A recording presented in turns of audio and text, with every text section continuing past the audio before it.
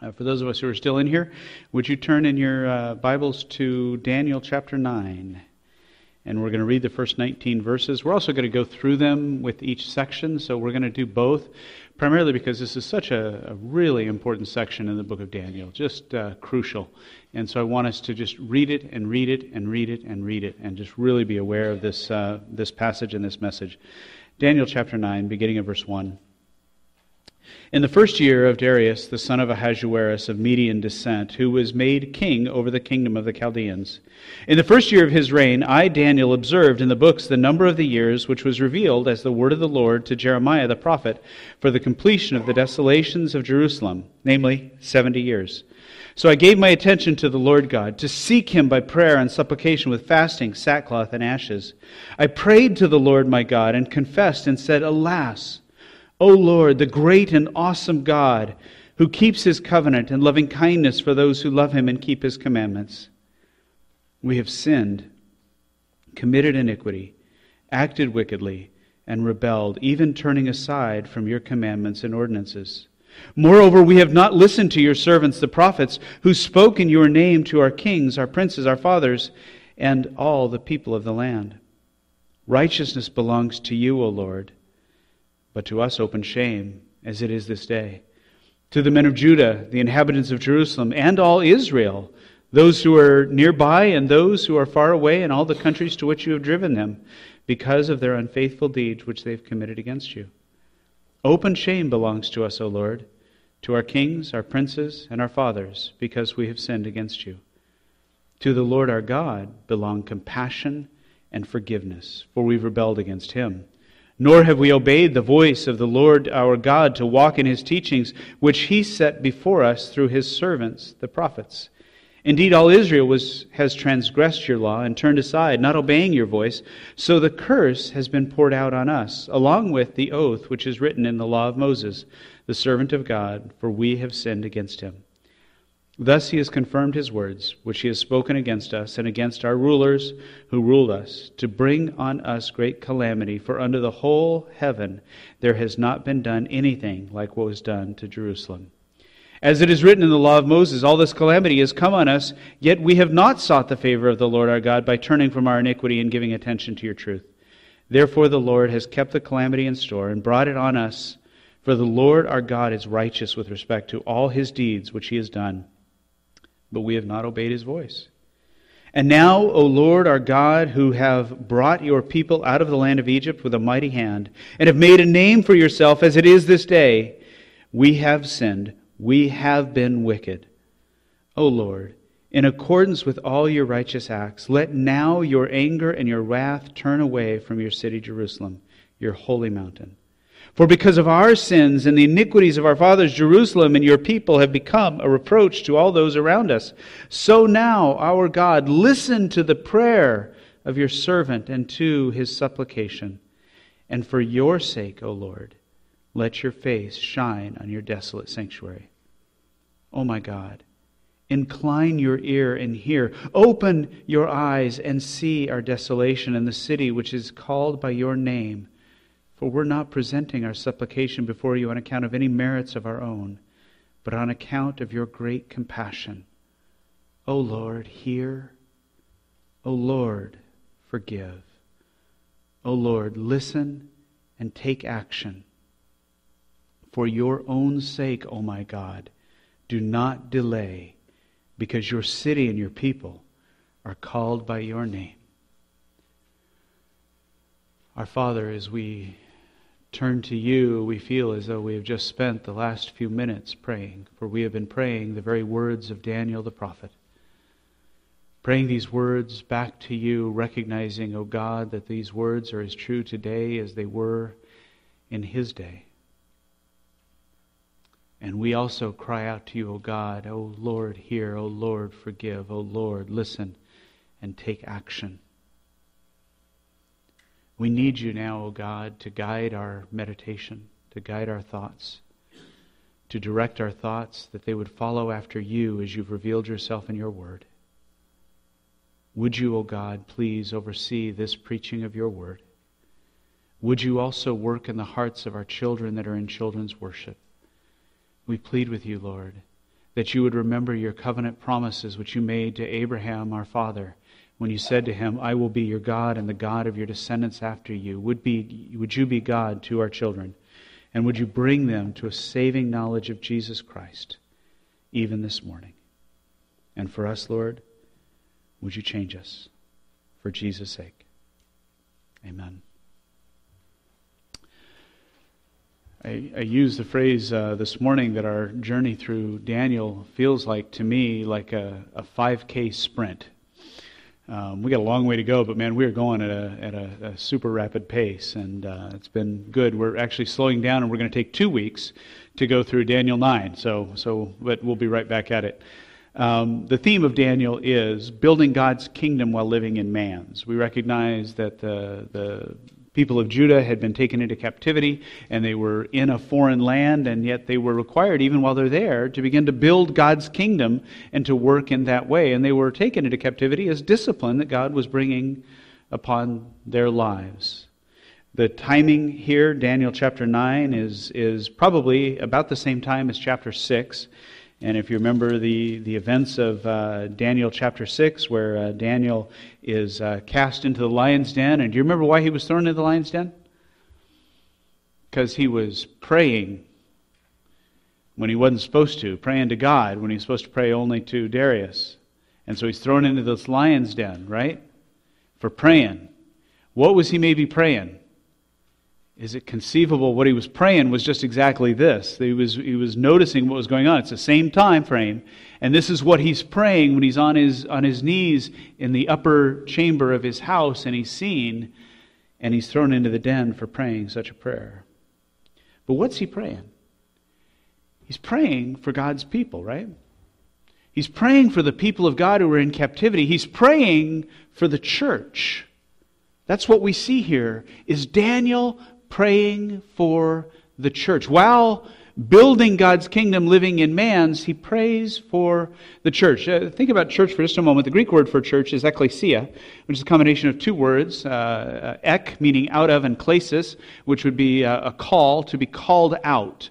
The church is those who have been called out for a relationship with God. That's who the church is. So the church, when did it begin? Now, sometimes we'll think of it as beginning in Acts chapter 2 in the New Testament, and that's when the New Covenant church begins. But the church began earlier. Who's the first person who was called out for a relationship with God? Who was the first person? We'll go there, right? Adam. That's when the church began, with the creation of Adam, as God called him out of the dust, and then called him out of just being dust and in a form, and breathed into his nostril the breath of life to become a living being, to relate to God. He became the first church, the beginning of the church. And there was expansion quickly as God took Eve from the rib and began to build the church. And God would build his church even there. And so we see this as the beginning of the church. God continues to grow the church. And to this church, he begins to make a distinction. And he says at the time of the fall, in speaking to Satan, that there would be this division. He says that I will put enmity between you, that is Satan, and the woman, and between your seed and her seed, so that even among the children of men there would be two. There would be those who were the followers of Satan, and those who were the followers of the woman, or the followers of Jehovah. And those who were the followers of Jehovah would be the church of God. And he begins to make this distinction, and they begin to blend this distinction. God brings the flood. And in the flood, he calls out Noah and Noah's family. Not all of those are saved, right? We know that one of them was not, for sure. And so we see this distinction that God continues to make, and that he sets apart Noah and his family, and then calls Abraham out of Ur of the Chaldees to go to the land that God would show him, and then calls out his son Isaac, and then calls out Isaac, who has the two sons, Jacob and Esau, but he only calls Jacob. And Jacob's name is changed to Israel, which is the church in the Old Testament, Israel. But Israel doesn't say united, for we see after Solomon that the kingdom becomes divided. And the northern 10 tribes become Israel, and the southern 2 tribes, Judah and Benjamin, become Judah. Judah, that's the long form of the Jews. Those are of Judah. And so that's the southern 2 tribes. The northern 2 tribes continue in disobedience, and they are taken away. And they're not brought back.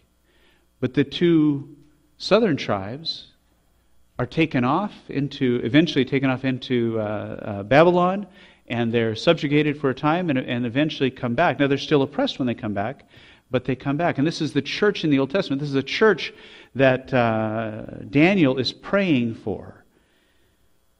But it also involves us, because as having gone back into the land, they're back in Jerusalem, they continue to be oppressed, and then the Messiah comes, right? And what does Jesus do in building his church? He begins to do something very unique, and he calls people to himself from Judah and from the Gentiles, and from Israel, or Samaria as it became known. And he calls them to himself, and so he's got Jews and Gentiles together in one church, right? That's what Ephesians chapter 3 is telling us, is the great mystery of God that Paul was to be proclaiming. It's the church. I think as we look at Daniel and we understand what he's praying, we can learn how to pray for the church.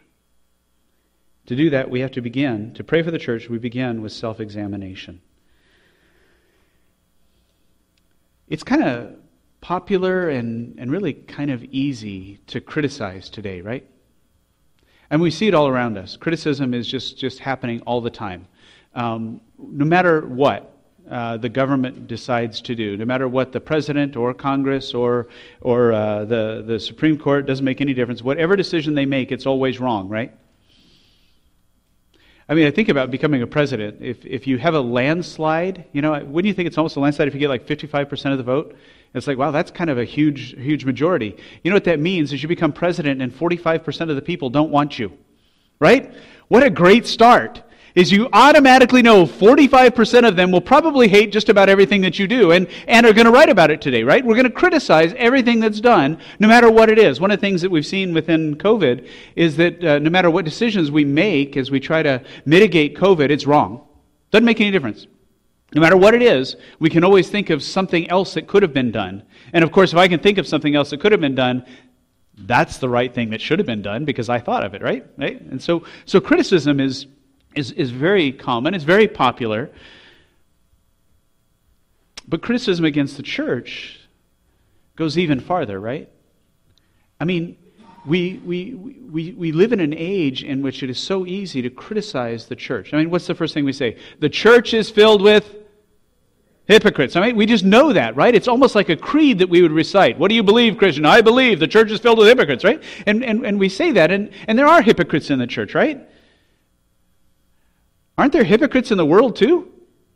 Nobody's afraid of being in the world. No one's afraid of rejecting the church because there are hypocrites outside the church. But it's safe and it's easy and it's popular. And even Christian writers, it's really cool to just kind of point out the bad things about the church. We want to blame the church for all these great wars. Personally, like what? I'm not sure that I really see that many wars. Even when we talk about the Crusades, I'm not really sure that the church began the Crusades. That's not the way that I understand history or have seen that taking place. I see something entirely different. But it's cool to do that. So we blame the church. We criticize the church. Well, the church, it's gone liberal. It's just so liberal. It's just a horrible thing. The church is just too liberal. The church is just way too conservative. They're just too worried about keeping things the same and they're out of touch with reality. It doesn't matter which side we want to criticize the church. And it just goes on and on and on, right? That it's so easy for us to bring criticism against the church. But that isn't where Daniel started. Daniel could have stood up and said, yeah, you folks from Judah and Israel are just a bunch of losers, right? You're just horrible. But you notice he didn't say that. He used the first person plural because he began with introspection. He began looking at himself to see what was going on. Are some of you familiar with a SWOT analysis? Organizations will do this from time to time. It's also a very good thing to do just personally. A SWOT analysis. And no, it isn't, I did something wrong. I did something wrong. It's SWOT. The S is strengths. So you begin to look at the organization yourself. We're going to work at it from organization. We've done this as elders. We'll probably be doing it again in the not too distant future, to where we look at the Church of Providence and we look, what are the strengths that we see in the church? And then we look at what are the weaknesses that we see. And you see, strengths and weaknesses are both introspection. We're looking at the things within our organization that are good and those which need to be improved. And it's that honest self-assessment of where we are, which is where we begin. But then we turn our attention to opportunities. What are the possibilities for us to do great things for Christ? What are the opportunities that we have to serve our community better? And then we have our threats. What are the things that can stop us from accomplishing that? The obstacles that we will face. We would have obstacles instead of threats, but then it'd be SWOO. And it just doesn't have the ring of SWAT, right? So we utilize that. And I just love that. And what I love about a SWOT analysis is it begins precisely the same place that Daniel begins, with introspection. I don't start out with the outside, with the circumstances around me. I start out with what's inside me. And introspection, to be effective, has got to be honest. I've got to see what's truly there. And I have to deal with what's truly there if it's going to be an effective tool in my life. An example of that is given by Jesus when he tells the parable on prayer. Remember, he tells the parable about the two men who were praying? You've got the Pharisee and you've got the tax collector. In Luke chapter 18, verse 11, he talks about the Pharisee. He says, "The Pharisee stood and was praying to himself, 'God, I thank you that I'm not like other people, swindlers, unjust, adulterers,'" or even like this tax collector. What does the Pharisee possess? Right? There's no honest self-evaluation, is there at all? No, he's not looking inside, he's looking outside. He's looking at them, and he's not using, remember I talk about the preacher pose? This is the preacher pose. It's not this, it's this. That it has to begin right here. And he isn't looking right there. He's looking out at everybody else to find out what's wrong with him. Whereas the tax collector in verse 13, but the tax collector, standing some distance off, was even unwilling to lift up his eyes to heaven, but was beating his breast, saying, "God, be merciful to me, the sinner." He recognized how he failed. He saw how he did not match up with the law of God. He saw in himself a need not to justify himself, not to criticize, but a need for mercy and for forgiveness. And that's where he begins. Introspection is essential when we even think about Jesus' great words of invitation, when he says, "Come unto me, all you who are weary and heavy laden, and I will give you rest." Where does that start? It starts by wondering, is he talking to me? Am I weary? Am I heavy laden? Do I feel the burden upon me? Do I need Jesus? And that's where it starts, that honest introspection of recognizing what I need. As we think about how we can examine ourselves, let's look at the first 4 verses of chapter 9. We'll read these again. "In the first year of Darius, the son of Ahasuerus, of Median descent, who was made king over the kingdom of the Chaldeans, in the first year of his reign, I, Daniel, observed in the books the number of the years which was revealed as the word of the Lord to Jeremiah the prophet for the completion of the desolations of Jerusalem, namely 70 years. So he's reading the Scripture, and he looks at the Scripture and he sees we're just about there. We're about to see the completion of the desolations. We're about to see the end of our exile. So I gave my attention to the Lord God, to seek Him by prayer and supplication with fasting, sackcloth, and ashes. I prayed to the Lord my God and confessed and said, "Alas, O Lord, the great and awesome God who keeps His covenant and loving kindness for those who love Him and keep His commandments." You see, he begins first of all with his own personal relationship with God. He begins first off by having that heart, like Joel would say in chapter 2, verse 11, "Rend your heart and not your garments." So that he has the ashes and the sackcloth and the fasting is all the externals, but he's showing us that he has rent that heart inside, that internally he has turned to God, he has seen his failure. He begins by his own confession, and he lays this all out before God. He began with that introspection. And if we are to self-examine, to have self-examination, we have to begin by sitting before God's Word. That's where Daniel began. In verses 1 and 2, we see him sitting before the Word of God. In verse 2, we see that he says that he observed in the books the number of the years which was revealed as the Word of the Lord to Jeremiah the prophet. He was reading Jeremiah. Jeremiah was a contemporary. And remember, Jeremiah chapter 29, we have this letter that Jeremiah wrote to those who were taken into exile. Basically wrote to Daniel. And he's reading this again. So as he is putting himself under the Word of God, he's reading the prophets. He's familiar with the prophets, and he's trying to understand them.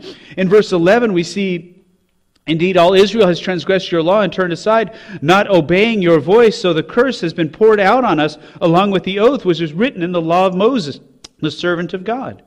He's also been reading Moses. That is, he's been reading the first 5 books of the Bible, the Pentateuch.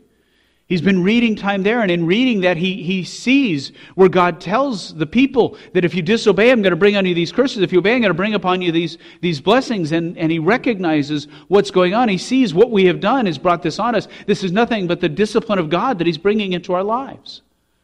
And so he is aware that he's read the prophets, he's read Moses, he's also read the historical book in verse 6.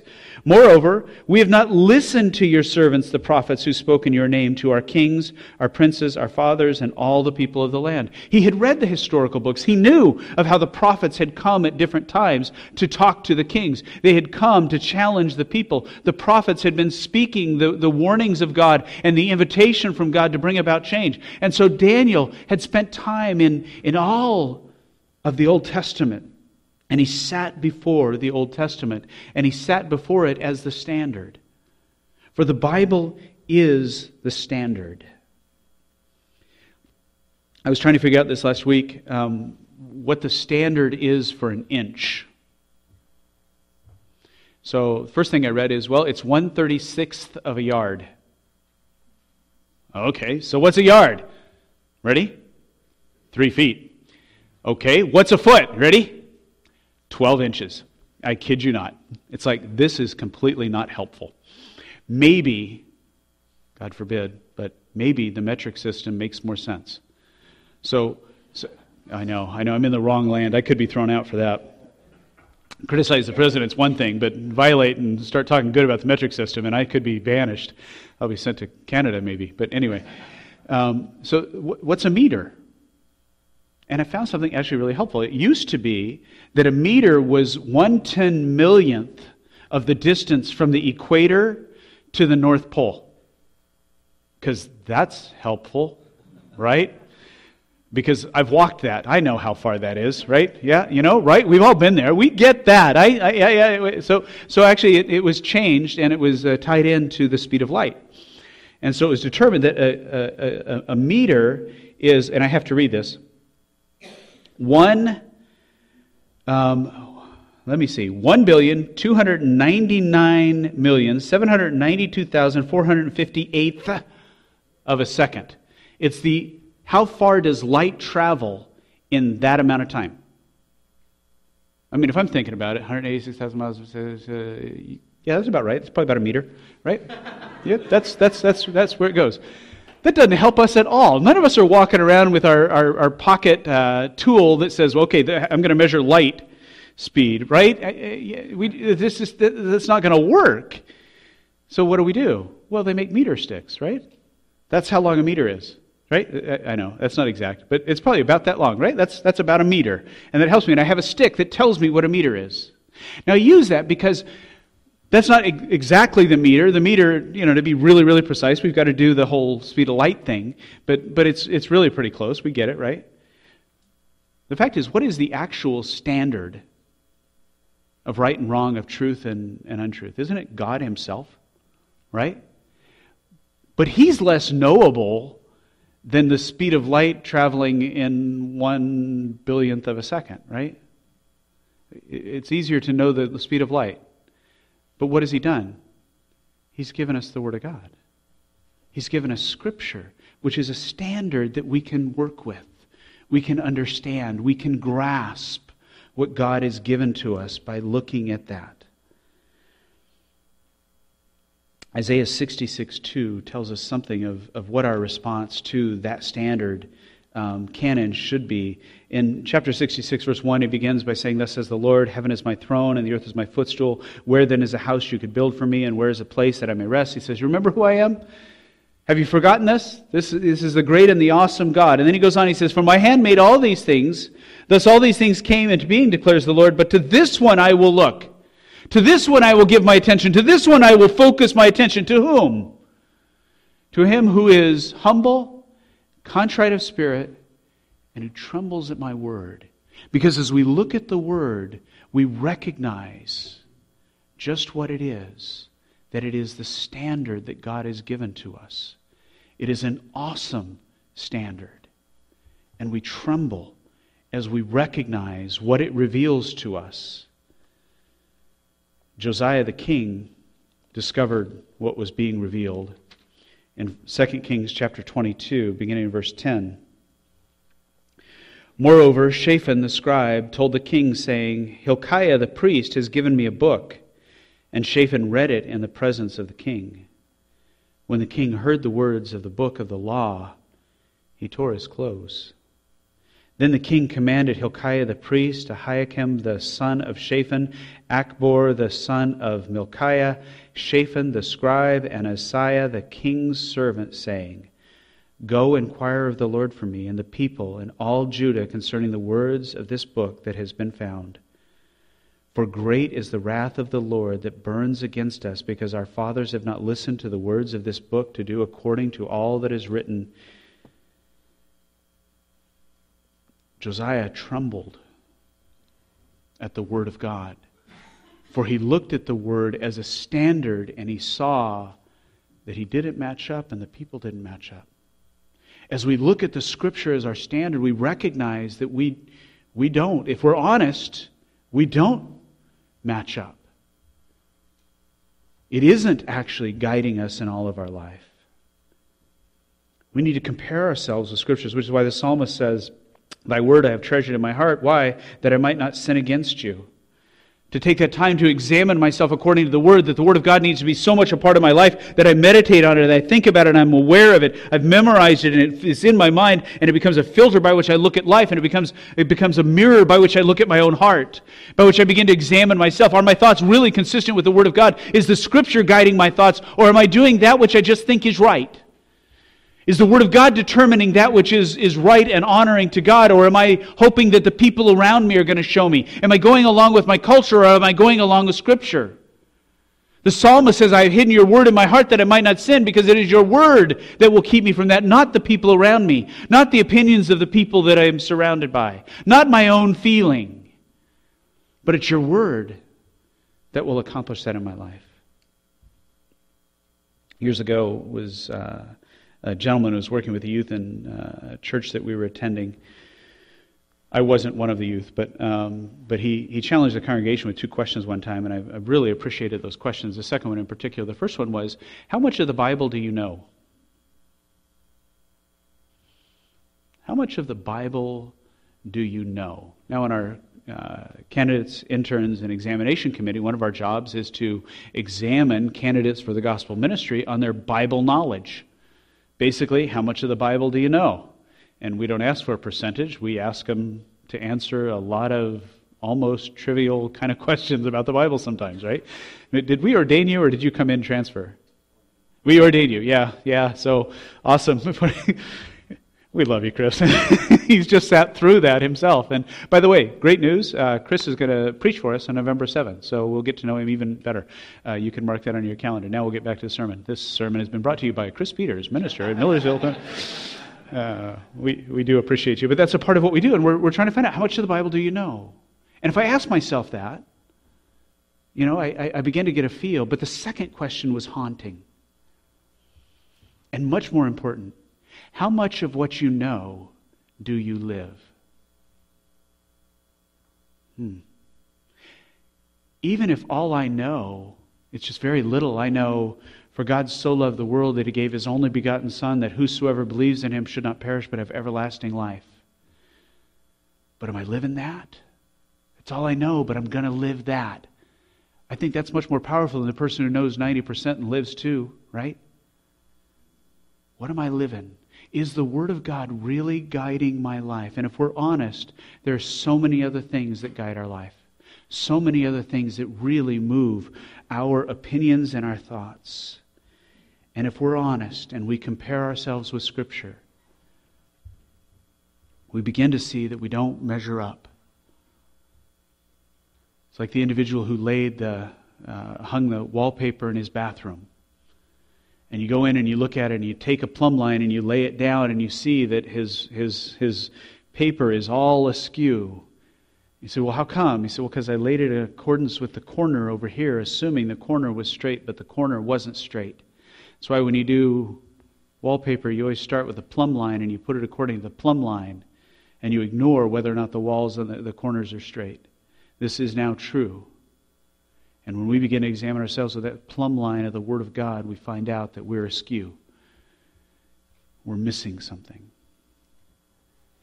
I have to begin by sitting before God's Word, but I can't stop there. The second thing that Daniel does is he bows before God's face. We need to bow before God's face. Look at verse 3.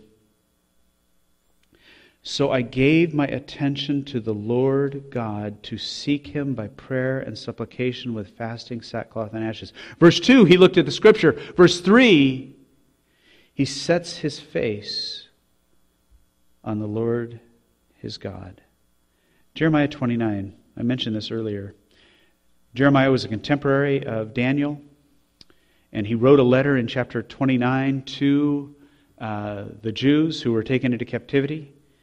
And we read in verse 10, For thus says the Lord, when 70 years have been completed for Babylon, I will visit you and fulfill my good word to you to bring you back to this place. This is what Daniel just said that he had read, right? He had just read that it was going to be 70 years. This is where he read it. Right there, this promise from God, 70 years and I'm going to bring you back. And then God goes on, he says, For I know the plans that I have for you, declares the Lord. Plans for welfare, not for calamity, to give you a future and a hope. Then you will call upon me and come and pray to me, and I will listen to you. You will seek me. You will seek me and find me when you search for me with all your heart. Do you see what Daniel's doing in verse 3? He's fulfilling verse 13. He's living in obedience to verse 13. Verse 13 says, if you seek for me, you will find me. And Daniel says, I'm going to seek him. He says, I gave my attention to him, which means to set his face. Can you imagine having personal devotions in which you begin your personal devotions by setting your face on God? We tend to have devotions by reading the Bible and saying some prayers, right? What if instead, as I'm reading the Bible, I am continually setting my face to God, that as I open the Scripture, I am hearing the voice of God, and I am knowing that I am meeting with God. These are not words upon a page. They are the revelation of the true and the living God as He speaks to my heart. What if as I pray, I'm more focused upon God, whom I'm seeking, than the person I'm praying for? And my attention is upon Him and upon His face. To set my face upon God. To not be satisfied just with reading the Scripture, but I must find God. Remember what Jesus said to the Jews. He said, you search the Scriptures because you think in these you have eternal life, but it's these that testify of me, and you're unwilling to come to me that you may live. That they were satisfied just with the Word of God, and they missed the Word of God, Jesus Himself. Oh, may God protect us from such an error. As we pray for the church, may we seek God's face. May we bow before His face. Begin with self-examination, sitting before God's Word, bowing before His face, and then be certain that we must align ourselves with truth. Verses 5 through 14. Truth.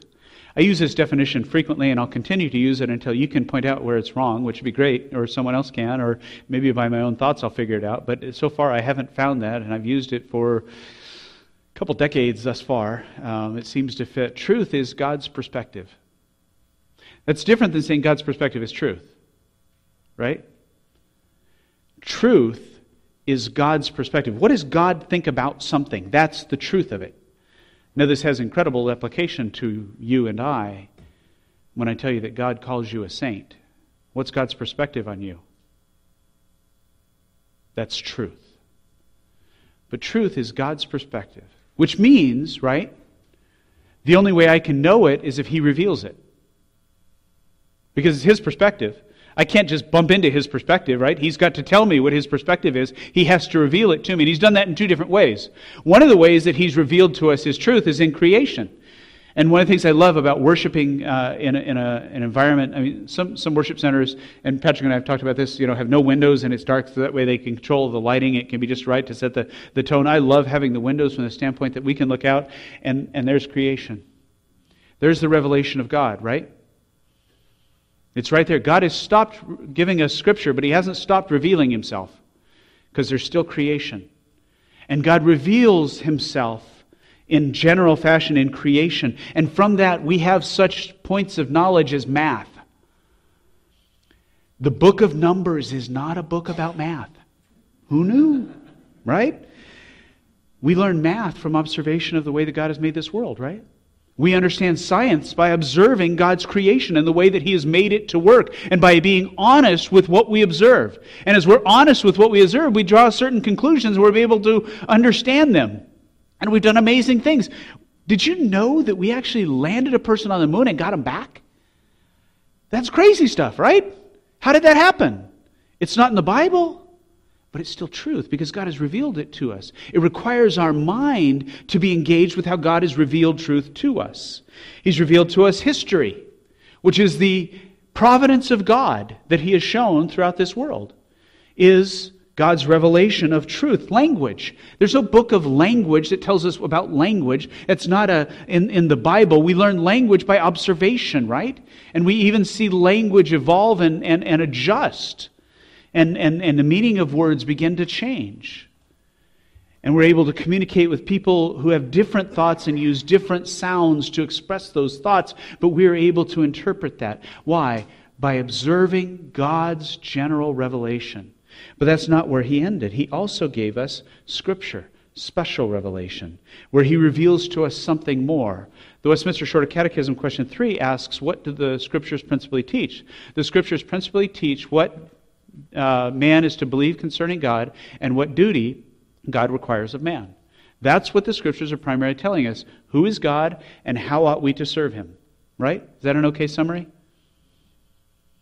That's what the Scriptures tell me.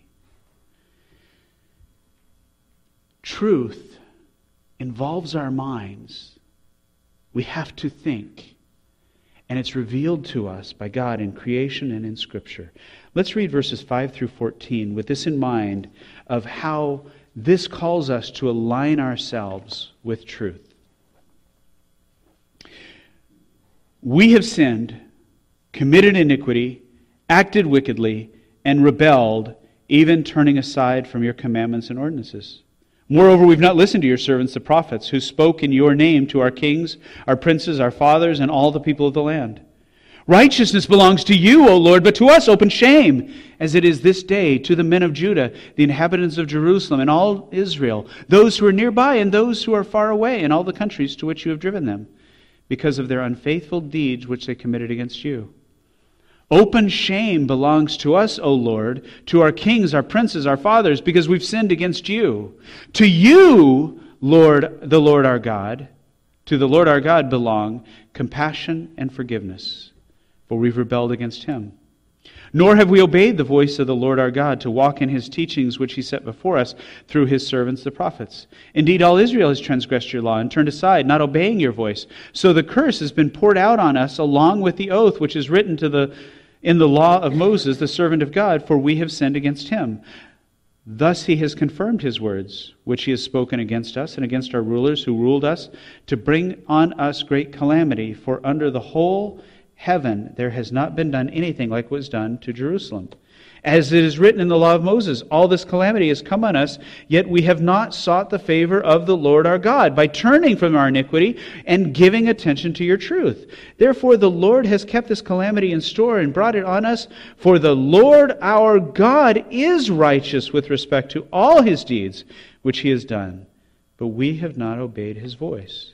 There are basically two truths that he lays out there to give to us to align ourselves with, aren't there? There are two truths. The truths are, we've sinned, God hasn't. Right? We've been faithless, God's been faithful. And that's in essence the two truths that he simply goes over and over and over and over again to remind us of this reality. We are each guilty. We are each one individually guilty. Did you notice the general nature of the confession? He doesn't give a specific iniquity we've committed, right? He does say that we have committed sin against light, because he says we had the prophets who've spoken to us. But he doesn't give a specific, he doesn't say we all broke the Sabbath. He doesn't list any of the 10 Commandments individually, right? He deals with them in general, because he's talking about the general principle of the people of God. And the reality is we've committed all of them, but we haven't all committed all of them, right? It's possible that all of us have committed some of them.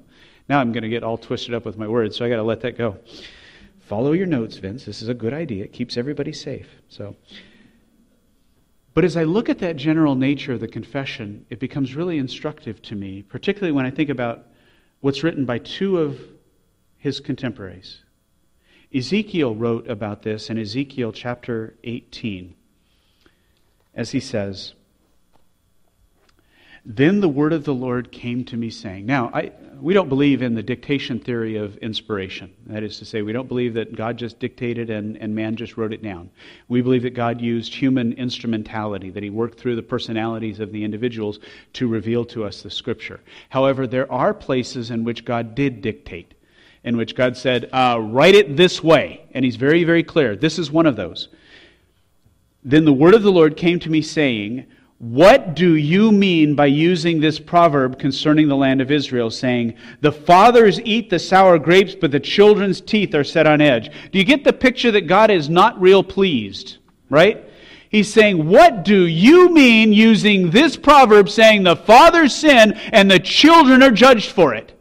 In other words, how dare you use such a reprehensible proverb before my people? And he goes on. God says, "As I live, declares the Lord God, you are surely not going to use this proverb in Israel anymore.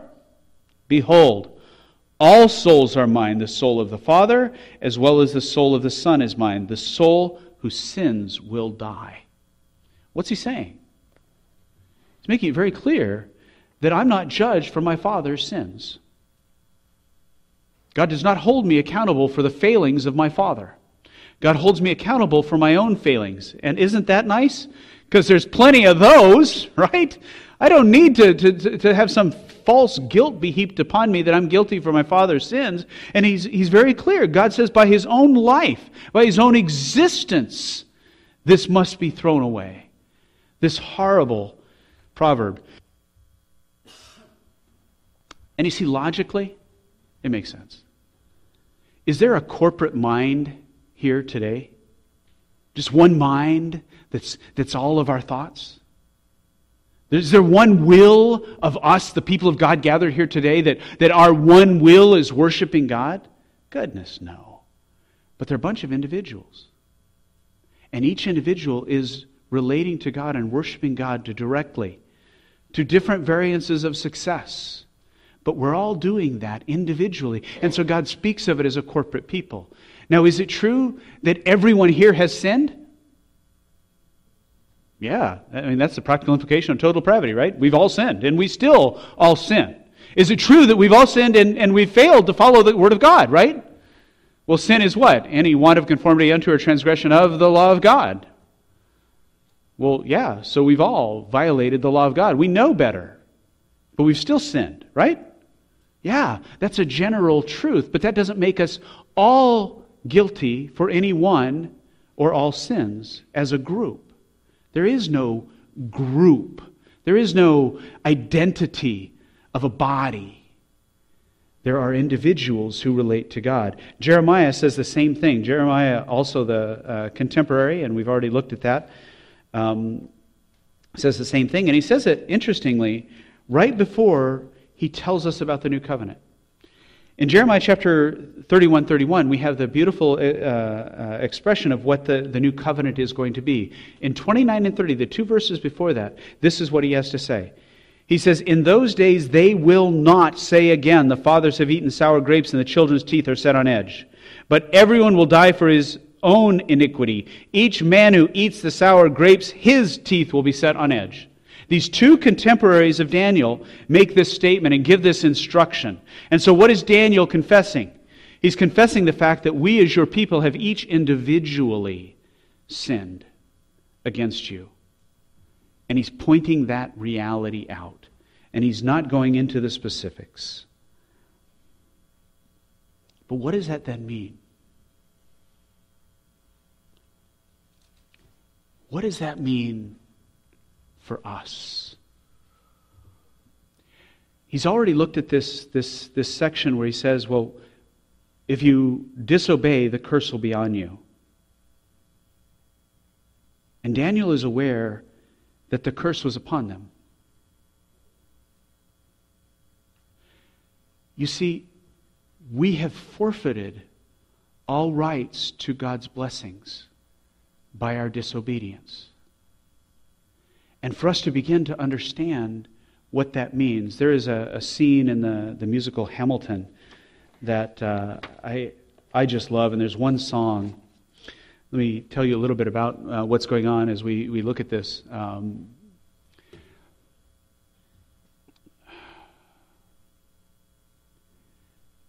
He's telling the story of what happened in Hamilton's life. Eliza, his wife, was away with her parents, and he was there working hard. And there was a woman that came along and said, my husband is abusing me. Would you please take care of me? You're an attorney. Would you be able to do that? He says yes. And then he ends up having an affair with this woman. And then her husband comes and said, hey, you've been having an affair with my wife, and I know it. But so give me some money. And also seemed to say, and you can continue the affair as well. And so Hamilton eventually gets himself free, but he's paying this money, this blackmail money that he's giving. And all of a sudden some individuals come to him from the rival party, and they say, hey, we think that you're stealing from the treasury. He shows them that he's not stealing, but he is having an affair. And even that begins to be revealed, and he's terrified. And he says, well, I'm going to be accused of squandering public funds, which I haven't done, so I will come out. And he writes this big explanation of what he had done, which is had an affair. And he gives all the details of the affair. And it ruined him politically. But in the play, it begins to show how his wife Eliza dealt with learning that. And if you think of what it would be like as a wife learning of the unfaithfulness of a husband and just the deep burning, and she has a right response. Now, we don't know exactly how Eliza responded, and that's a part of what Lynn Miranda is trying to help us understand, is what she was facing. And here's what she wrote. She says, I'm burning the memories, burning the letters that might have redeemed you. You forfeit all rights to my heart. You forfeit the place in our bed. You sleep in your office instead with only the memories of when you were mine.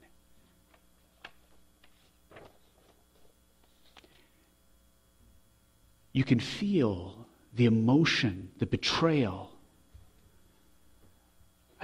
I don't think that the author of Hamilton understood the covenant nature of marriage, but he presented it there beautifully.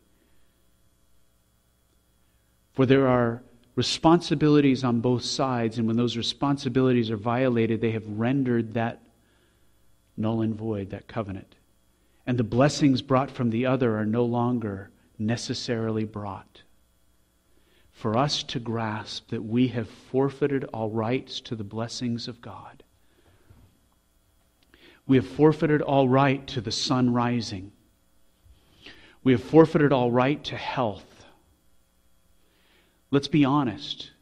We live as though we have a right to all of these things, as though we have a right to being blessed. We believe that we have a right to prosperity. We believe that we have a right to good health. We believe that we have a right to success. We believe that we have a right to freedom.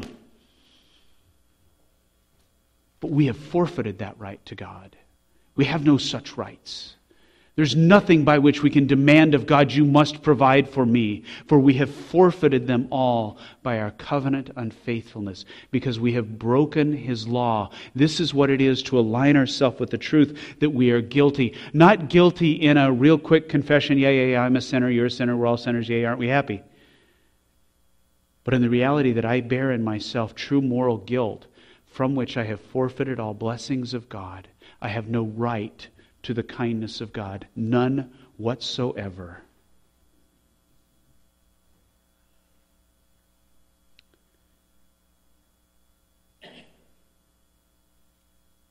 Deuteronomy 28, verse 15, is one of the things that Daniel is coming to grips with. He sees that God says, "But it shall come about, if you do not obey the Lord your God to observe and to do all the commandments and His statutes with which I charge you today, that all these curses will come upon you and overtake you." Verse 32, we read what one of those curses is. "Your sons and your daughters shall be given to another people, while your eyes look on and yearn for them continually, but there will be nothing you can do.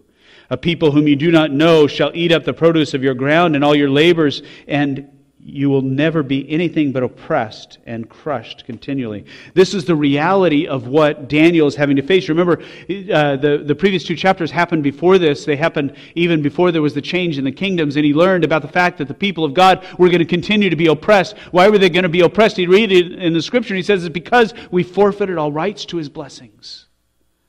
By our disobedience, we have nothing with which we can commend ourselves to God. We have to lay aside the sense of entitlement that we have to health, to success, and even to freedom. Instead, we need to follow the advice of Rock of Ages, the 3rd verse, which tells us, "Nothing in my hand I bring." No more. I can't come to God and say, yeah, I've sinned, but I also did these good things, right? Isaiah tells us that all of our righteous deeds are like filthy rags. Nothing in my hand I bring. I lift them up, open palm, with nothing there. I have no way that I can commend myself to you, O God. Simply to thy cross I cling. This is my only hope, that Jesus has died for me. I've got nothing. I bring nothing to the table. Nothing. As a matter of fact, he goes on, he says, "Naked I come to thee for dress. Helpless I look to thee for grace. Foul I to the fountain fly. Wash me, Savior, or I die." These are not just nice poetic words. These are the true implications of aligning ourselves with truth. That I am guilty, truly guilty, in desperate need of a Savior. But I must not stop there, because I must also remember God's mercy. Look at verse 4. "I prayed to the Lord my God and confessed and said, Alas, O Lord, the great and awesome God, who keeps His covenant and loving kindness." Verse 9. "To the Lord our God belong compassion and forgiveness." Daniel never loses sight of the mercy of God. He uses the term loving kindness, which is the Hebrew word hesed, which is also translated as mercy at different times. I like Arlaird Harris in the Theological Word Book of the Old Testament says this about it. He says, in reality, the word chesed has the idea of covenant loyalty. Think about that for just a moment. Is it mercy that sometimes I think of as in violation of covenant loyalty? Or is it covenant loyalty? Covenant loyalty. Do you remember the event in Genesis chapter 15 in which God is entering into a covenant with who? Abraham, thank you. Yeah, I'm going to list every person in the Bible before I get to Abraham. He's entering into this covenant relationship with Abraham, and he tells Abraham, I'm going to show a covenant. And Abraham goes out and he gets the animals, and he cuts them in half and lays them side by side, because the covenant ritual would be between peers, if we were entering into a covenant, that you and I would stand next to each other, and we would walk between these pieces of these slain animals, and we would declare, thus be to me if I fail to keep my terms of this covenant. So it becomes a life and death relationship. And so there's Abraham, and he's cut these pieces, and I'm sure he's thinking, okay, so God and I are going to walk between the pieces. Here I go. But God takes Abraham, and he sets him off to the side. He says, you just be over here, and you watch. And God himself, in the form of the censer and the torch, he himself, what I see is an image of God the Father and God the Son. Together, they walk between the pieces. And they say, we will fulfill both sides of this covenant. We will be absolutely obedient to it. We will provide the blessing, and we will suffer the curses ourselves. God the Father, God the Son, passing between those pieces. God saying, so be it to me if I fail to uphold both sides of this covenant. That he has sworn that he will be the one who completes it. And he is loyal to that covenant. He shows chesed to his people. He's loyal to that commitment that he made, that he would obey on our behalf and he would suffer on our behalf, that we might receive salvation. Will you trust that God today? And dare I say, please, that as you face your own personal guilt, will you turn to him and say, Lord, will you please forgive me? I've got nothing to commend myself. But will you forgive me because of Jesus? He obeyed and he suffered. Put your trust in him today. And then pray for God's mercy to his church. Pray for his mercy for you. Because every day we need that mercy. We need him to be covenantally loyal. Pray for that. For your children. As we pray for our children, I remember when Patrick was still in the womb, then I look at him.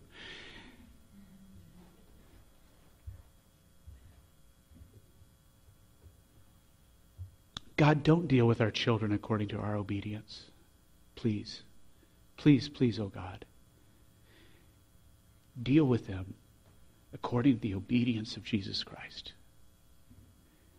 Deal with them according to the covenant loyalty of Jesus Christ. That's what I desperately need, and that's what I plead with him to accomplish on behalf of my children. That's what I plead with him to accomplish on behalf of our children. As you pray for our children in Sunday school, in children's worship, in Providence Kids, in Crew, and young adults, all the time, pray that God will be covenantally loyal. It is God who said to Abraham, I will be your God and the God of your descendants after you. And we plead with him to be faithful to that promise, according to his mercies which are found in Jesus Christ. And pray for his mercy for all who believe. We're too quick to condemn one another and to criticize one another, and too slow to ask God to show his mercy in the lives of each of his people. Acts 2:39.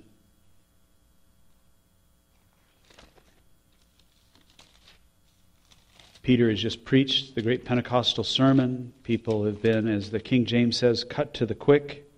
And they've said, what must we do? He says, repent and let each of you be baptized in the name of Jesus Christ for the forgiveness of your sins, and you'll receive the gift of the Holy Spirit. Why? For the promise is for you. The promise of his covenant loyalty is for you. The promise of his covenant loyalty is for your children. The promise of his covenant loyalty is for all who are far off. The promise of his covenant loyalty is for as many as the Lord our God will call to himself. We pray for the chesed, the mercy of God, to be shown. Some of you are saying, goodness gracious, Pastor, that's only 2 of your 3 points, and the third point has 3 subpoints. Oh my goodness. Folks, settle in. No, it's going to be much, much shorter. Very simple, because really we're just going to look at verse 19. Verse 15 through 19, he's summarizing. Verse 19, he really gets to the heart. There are three simple requests which he gives. O Lord, hear. He begins with that. O Lord, hear. May I remind you of Jeremiah 29:12? Remember, Daniel is thinking about this verse when he writes, Then you will call upon me and come and pray to me, and I will what? Listen to you. I will hear you. He will hear. Ask him, God, O Lord, hear. And he says, I will hear. Ask him, O Lord, forgive. And remember his promise. They will not teach again each man his neighbor and each man his brother, saying, Know the Lord, for they will all know me, from the least of them to the greatest of them, declares the Lord. For I will forgive their iniquity, and their sin I will remember no more. From Jeremiah chapter 31. We say, O Lord, forgive. He says, I will forgive. And we say, O Lord, take action. And he says in Jeremiah 29, verse 11, For I know the plans that I have for you, declares the Lord. Plans for welfare and not for calamity, to give you a future and a hope. O Lord, take action. He says, I will take action.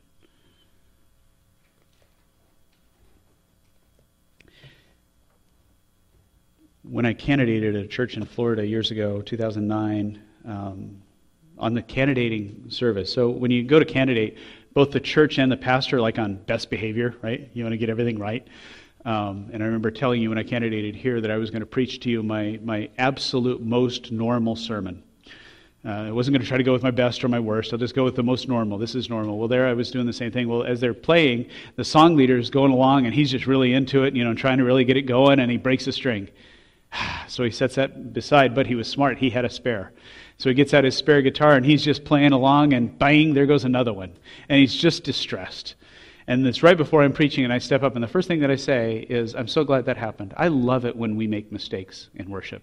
I really do. I think it's fantastic because it reminds us that our worship is acceptable to God because of Jesus, not because of us. It's not because we get it right. We're working hard to build God's kingdom while living in man's, right? It's what we want to do. We are striving to accomplish that. We want to do that. But frankly, we fail. And sometimes it isn't just a nebulous thing like we broke a guitar string. Sometimes it's that we have sinned against God. And when we fail, it shows us that we need to be praying for the church, because we're all going to do that. And we pray for the church by beginning with self-examination, by aligning ourselves with truth, and finally, by asking for deliverance. O Lord, hear. O Lord, forgive. O Lord, listen and take action. Let's pray. Our Father in heaven,